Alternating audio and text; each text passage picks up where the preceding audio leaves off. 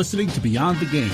I love you guys. Love the program. You're already famous in Rochester, but watch out, world. It's a faith-based sports radio program. That's the dumbest thing I could think of. I love everything about it. The beards, the handshakes. That just means I'm never leaving my kids alone with you. The ladies are digging my sweet bass. We would be honored if you would join us. Welcome into the Beyond the Game program. I'm Rick Benson. Very glad to have you along on this, our first program of the new year. Zach Barletta is off this week. BTGprogram.com or at BTGprogram. It's Sports Talk, and it comes to you from a faith-based point of view. Earlier this week, the Houston Rockets defeated the Denver Nuggets 130-104, and in the game, Rocket star James Harden scored 35 points on 10 for 17 shooting. And this despite often being double-teamed throughout the first half when he attempted only 7 shots from the floor. Back in November, it was the Nuggets who had beaten the Rockets 105-95, and they did it by consistently double-teaming Harden, able to hold him to only 27 points, which sounds like it was still a pretty good night. But that was enough to keep Harden from really getting into any kind of true rhythm and resulting in the Nuggets' win. To this point, it's been the Rockets' lowest-scoring game of the season. Several other teams have since taken to adding extra defensive pressure, on Harden, even when he's far from the basket. This time around, however, even though Denver doubled Harden for much of the first half, Houston still scored 69 points before the break. Teammate Russell Westbrook scored 18 of his 28 points in a half, taking advantage of the double team on Harden. Harden said after the game that, "We were just more prepared. We've seen that so many times now, so guys know what to do." Rockets head coach Mike D'Antoni says, "We've seen it 1,000 times. If you just double Harden, he throws it to Russell and it's 4-on-3. We should score every time." Nuggets coach Mike Malone says Harden should be honored by the additional pressure, saying, "I know it's probably frustrating for him, but he should take it as a sign of huge respect because people are game planning to get the ball out of the hands of the best scorer in recent memory." And Harden agreed. "That means I'm doing something right. Then I'm pretty good." The Nuggets opted to not double Harden as often in the second half, and as a result, he scored 20 points on 6 for 10 shooting after halftime. When you're at the top of your game, people notice. In fact, when things are going well, people may even strategize against you in an attempt to slow you down. But if you're prepared, you can still have success.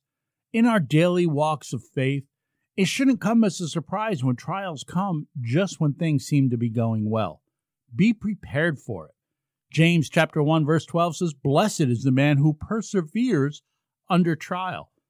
Be on guard at all times and look for ways to endure. Perhaps that means working more closely with a colleague, helping them succeed, much the way Harden, Westbrook, and the rest of the Rockets did. Remember to stay humble when things are going well. James chapter 4, verse 6 says, "He gives a greater grace." Therefore, it says God is opposed to the proud, but gives grace to the humble. The best strategy, regardless of whether or not things are going well or if we're facing some extra pressure, is to stay in a close walk with God. James chapter 4, verse 7 says, "Submit therefore to God, resist the devil, and he will flee from you."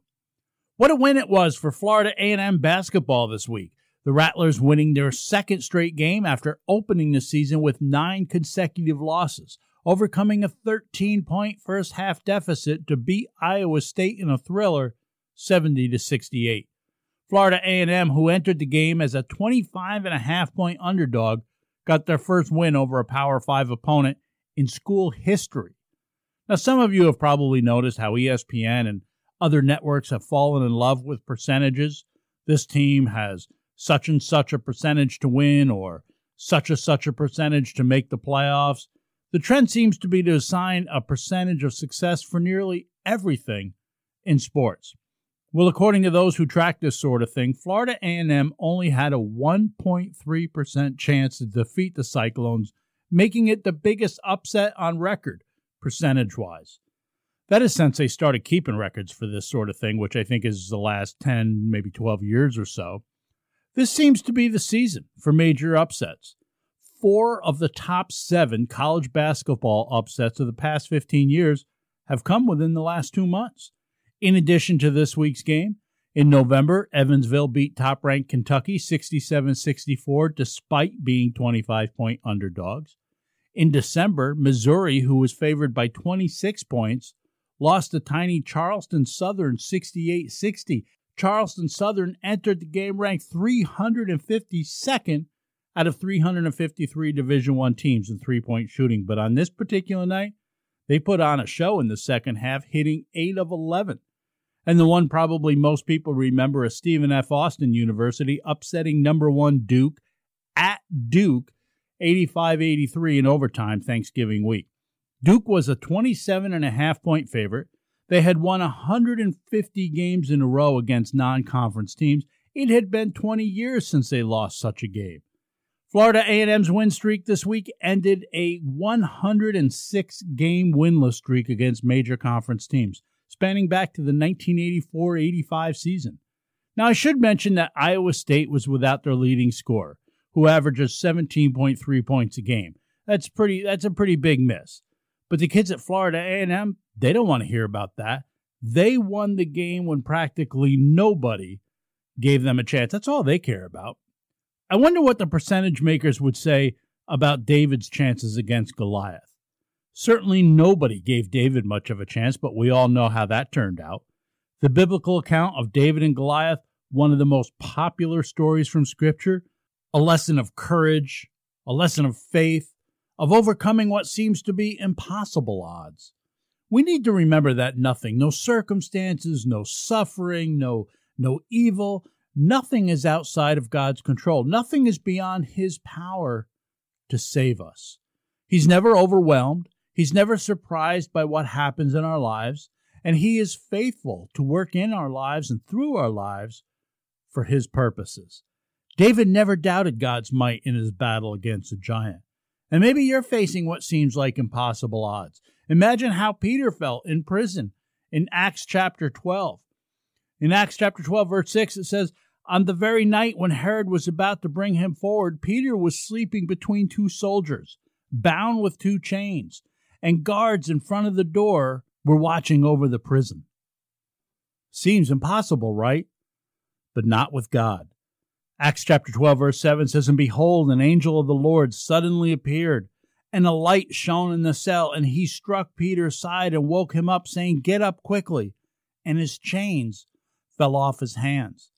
And verse 8 says, "And the angel said to him, 'Gird yourself and put on your sandals.' And he did so, and he said to him, 'Wrap your cloak around you and follow me.'"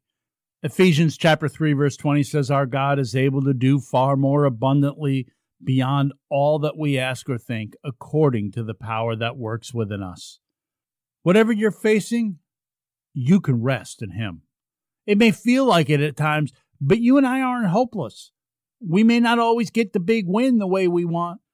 After all, even Jesus Christ was not spared from pain, from grief, struggling. But God will equip us for everything that He calls us to go through. And you can know that your suffering is never random. It's never without a purpose. God will ultimately use it for your good and for His glory. And one more thing from this past week before we go to the break. I don't know if you saw this, but the Columbus Blue Jackets were inexplicably robbed of a win in a game. They ended up losing 3-2 in a shootout to the Chicago Blackhawks. In overtime, the Blackhawks were called for too many men on the ice with 19 seconds left, but for some unexplained reason, the clock ran down another 1.1 seconds after the play was whistled dead. The time was never put back on the clock. A few moments later, Blue Jackets defenseman Zach Werenski appeared to score on the ensuing power play, but the buzzer already had sounded. Had those 1.1 seconds been put back on the clock, the goal would have ended the game. Columbus coach John Tortorella ripped the officials. He ripped the league on a fist-pounding, profanity-laced tirade after the game. He said, "Instead of resetting the clock, they tell our captain we're not going to do it.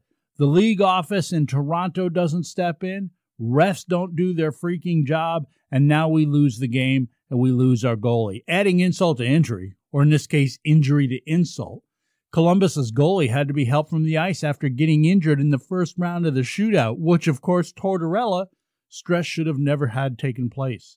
I mean, we get it, right? We understand why Tortorella is upset. I don't think we should go on a fist-pounding, profanity-laced tirade, even though we may want to.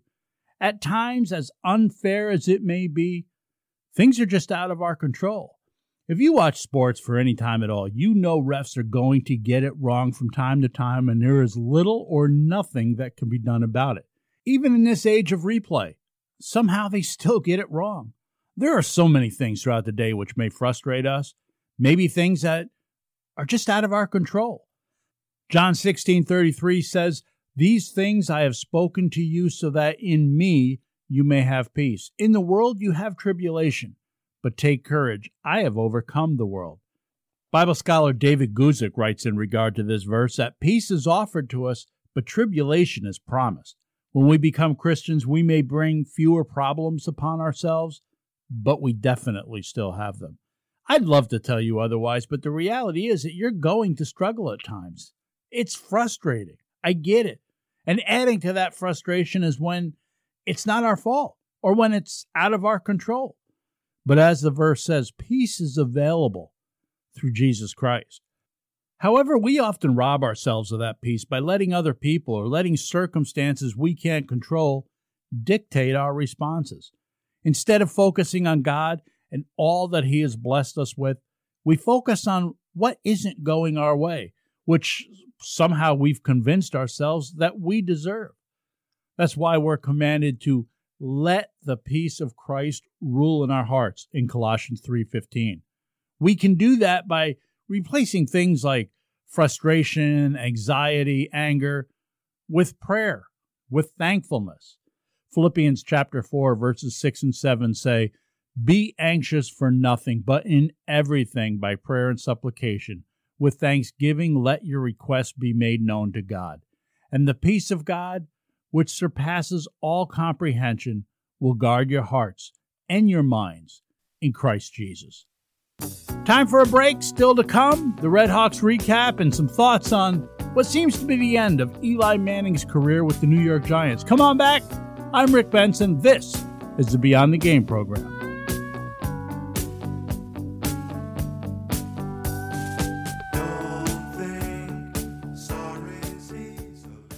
Well, because of the Christmas break, there were no games to look back upon over this last week for Roberts Wesleyan College athletics, so we'll use this week's Red Hawks recap, which is brought to you by Roberts Wesleyan College, to tell you about some of the upcoming opportunities to catch the Red Hawks in action at home at the Valor Athletic Center. The women's basketball team plays their first game of 2020 tomorrow night, January 4th, against Cheyney University of Pennsylvania. There'll be a basketball doubleheader on Friday, January 10th against the University of Bridgeport, with the women tipping off at 6, followed by the men at 8 p.m. And looking down the road, I want to let you know about a special night of Red Hawks basketball on Friday, January 24th, as it is the FCA night at Roberts Wesleyan College. Come celebrate the local ministry of the Fellowship of Christian Athletes, together with other athletes, coaches, and local FCA huddles as they fellowship together and share what FCA has meant to them. That's Friday, January 24th, as the Red Hawks welcome in New York Institute of Technology. Women again tipping off at 6 p.m., followed by the men at 8 p.m. Contact FCA to register before January 22nd for free admission. You can get their number from their website, nyfca.org. Mark your calendars, go on out, support the Red Hawks. They are, after all, the only Division II college athletics program in Rochester. And remember, you can stay up to date with all the Roberts Wesleyan athletics action at their website, robertsredhawks.com, for news, scores, highlights, and more. And of course, you can follow Roberts Wesleyan Athletics on Twitter at RWC Redhawks. This has been the Red Hawks Recap, presented by Roberts Wesleyan College. If you know a high school athlete looking to become their best self, think Roberts Wesleyan College. Hi, I'm Dr. Dina Porterfield, president of Roberts. We recently won 6 conference titles. Our teams have made 3 NCAA national championship appearances, and 96 student athletes were named East Coast All-Conference. And Roberts has the only NCAA Division II program in Greater Rochester. Tell the athlete in your life about Roberts. Visit roberts.edu. When I have a home remodeling project, whether interior or exterior, I call McAfee's Remodeling Company. Family owned for nearly 2 decades, McAfee's Remodeling Company is the name I trust. Mike McAfee put a new bathroom into my house 3 years ago, and I'm still getting compliments on it every time someone comes over to visit. Mike and his crew are experienced and professional, and you'll be thrilled with their work. So give McAfee's Remodeling Company a call today at 402-1070. That's 402-1070, or visit them online at McAfeeRemodeling.com.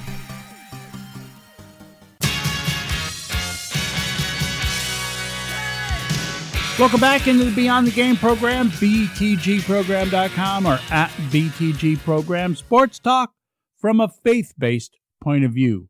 We're recording in our studio in Rochester, New York, but the program is heard throughout the country and around the world via podcast. And this week, we'd like to say hello to Mount Lebanon, Pennsylvania. The Pittsburgh suburb is one of the many places to download last week's program. Dallas Mavericks owner Mark Cuban grew up in Mount Lebanon, as did Dave Filoni, animation director, writer, creator behind such works as Avatar, The Last Airbender, Star Wars, The Clone Wars, and The Mandalorian.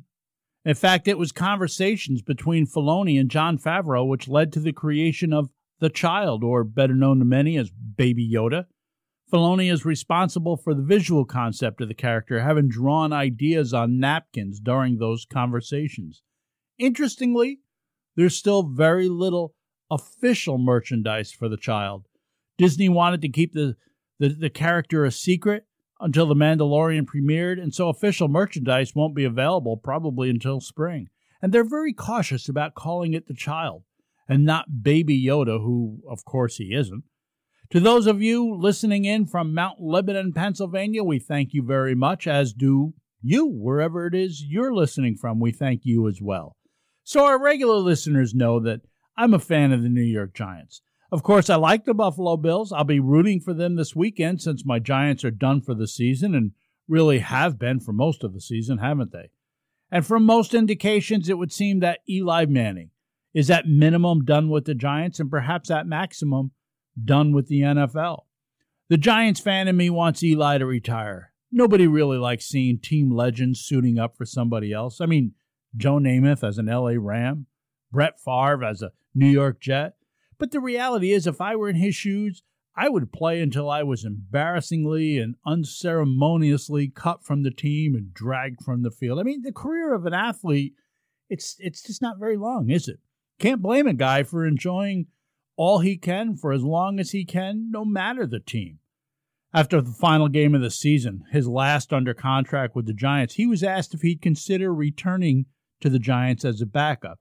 Now, sometimes I'm convinced that being a sports reporter has to be the easiest job in the world to get. I know it's not, but based on some of the questions these guys ask, I sometimes think there's just no qualifications to get the job. Asking a future Hall of Famer if he would consider being a backup just to stay with the only team he's played for in the NFL is ridiculous. Yes, I said he's a future Hall of Famer. He has 2 Super Bowl MVPs with the Giants. Teams who would not have won those games without him. He's a future Hall of Famer. It's the Giants of late who've damaged Eli's image over the last few seasons, not the other way around. For the first part of his career, Eli Manning was 84-60 as a starter. But the last 6 years, he's 32-51. And I get that wins aren't a real good judge of a quarterback, but they can tell you something about the team around that quarterback. What success the team has enjoyed over the span of Manning's career is mostly attributed to Manning himself. So yes, I believe that one day he will be enshrined in Canton. But getting back to the stupid question, Manning, as calm and collected as ever, answered it simply and honestly. I doubt it. Backing up is not real fun. Now, I'm not making the argument that Manning should be the starter in New York. His skills have declined. He's not the Eli Manning of old by any stretch. But I believe he's better than his win-loss record indicated. I believe he's better than his turnover totals suggest. It's hard to play well when you're on the run most of the time or throwing while you're upside down. Eli has displayed grace. He's displayed integrity, even when the franchise dissolved around him. Now, there was success for Manning with Tom Coughlin, but since it's been this series of questionable coaching hires, GM hires, and GMs they've retained, as well as the questionable trades and draft choices. The Giants hit rock bottom, in my opinion, in 2017 when former head coach Ben McAdoo benched Manning in favor of Geno Smith, ending Manning's streak of 210 straight starts for Geno Smith. How ownership stood by and let that happen is preposterous, stepping in only when it was too late. I'll continue to cheer for my Giants, but honestly, this year it's been more fun to cheer for the Bills. They have something going. The Giants have a great running back, a potentially good quarterback in Daniel Jones, but honestly, other than that, they've got more questions than answers. I think my point is proven out when a guy like Ron Rivera, arguably the strongest head coach available on the open market, chooses the Washington Redskins instead of waiting to see what happened with the Giants. And a reporter feels it necessary to ask Manning if just to be with the Giants is worth taking a backup role for. You have to wonder if people are going to want to come to New York at all. The Giants need to move on from Manning. I get it, whether it be for Jones or somebody else. Now, could Manning get a chance to start somewhere else? I suppose it's possible, but I just don't see where that opportunity would be coming from. In my opinion, Manning's choices probably come down to a backup role with the Giants or a backup role somewhere else. So I think he probably calls it a career. Manning should not be the starter, but he should not have been benched for Geno Smith. Manning isn't going to be the starter because he won 2 Super Bowls with the team. He isn't going to get the starter job because he set all-time marks in a number of categories with the team. The good things he has done in the past are not enough to secure his future as the starting quarterback for the New York Giants. 4 Pro Bowls, an 8-4 postseason record, none of it matters when evaluating the future for the New York Giants. I'm going to make the assumption that you've done many worthy things in your lifetime. I'm sure you've done many good and decent things. You've been kind, you've helped other people, you've contributed positively to your community. Unfortunately, none of it matters when evaluating a future for your eternal soul. That's because we're all sinners. And while it may seem like we've done many good things, when compared to the righteousness of God, our goodness can't compare at all. Isaiah 64:6 says, "But we are all as an unclean thing, and all our righteousnesses are as filthy rags." Romans 3:10 puts it this way, "As it is written, there is none righteous, no, not one." None of us are righteous, and we all need God to forgive our sins if we're going to make it to heaven and be with Him after our time in this life is done. We need to acknowledge our sin. We need to ask Him to forgive us, and we need to repent. The Bible says that if we confess our sins and ask Him to forgive us, God will forgive us. John 1:9 says if we confess our sins, He is faithful and just to forgive us our sins and cleanse us from all unrighteousness. God loves you. I want you to know that. God loves you. He wants to have a relationship with you. Jesus Christ died on the cross. He laid down a sinless life, which was a perfect life. It was a holy life, and He laid it down in order to pay the penalty of your sins and mine. And when you ask God to forgive you, and you're willing to repent from your sins, by that I mean turning away from it, He extends His amazing grace and accepts Jesus' righteousness instead of your sinfulness. John chapter 3, verse 16 and 17 say, "For God so loved the world that He gave His only begotten Son, that whoever believeth in Him should not perish, but have everlasting life. For God sent not His Son into the world to condemn the world, but that the world through Him might be saved." If you want to be forgiven of your sins, if you want to spend eternity in heaven, then admit to God that you are a sinner and ask Him to forgive you. Pray to God and admit your sin, admit your guilt, and tell Him that you believe He died on the cross for you, that He was buried and rose again, and ask God to forgive you and to help you in turning away from sin. If there is some way that we can help, please don't hesitate to contact us. You can reach out to us through our website, btgprogram.com. When we come back, we're going to close out the show with our You Like That segment. I'm Rick Benson. Thanks so much for being with us. This is the Beyond the Game program.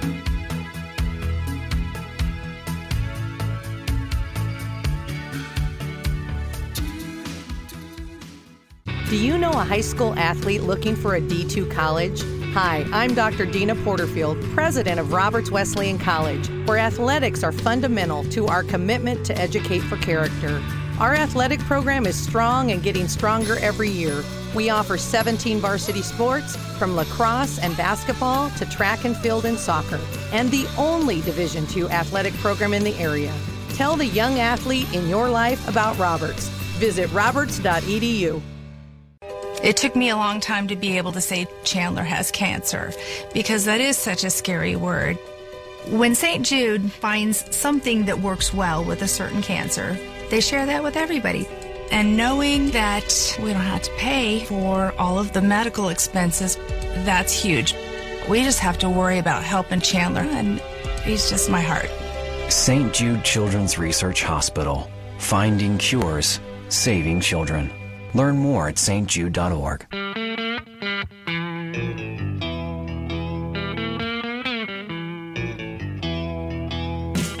Welcome back into the program. I'm Rick Benson. Glad to have you along. Titus chapter 2, verse 7 says, "In all things show yourself to be an example of good deeds with purity and doctrine, dignified." Buffalo Bills linebacker Lorenzo Alexander showed himself to be an example of good deeds, and in return, he received a special surprise during Sunday's final regular season game. The Bills had arranged for his 11-year-old daughter, Zoe, to sing the national anthem prior to the game while Alexander was standing there with his family. "It's one of the proudest moments as a father I've had," Alexander said. "It was real emotional, and I didn't know she was singing it. It was a real cool experience, and I thought she did a great job." A 2019 Walter Payton Man of the Year nominee, Alexander's planning to retire at the end of this season. Bills head coach Sean McDermott also gave a special moment to Alexander. With the Bills' playoff position locked in, as the team's second-string players started to enter the game, McDermott used a timeout early in the first quarter to bring attention to the fact that he was pulling Alexander for a substitute so that fans and teammates could honor him with an ovation. The first-class send-off that the Buffalo Bills gave Lorenzo Alexander in his final home game is what I liked this week. Well, that's our show for this week. Thanks so much for being with us. I want you to know this radio program is mainly listener-supported. Our thanks to you who have given.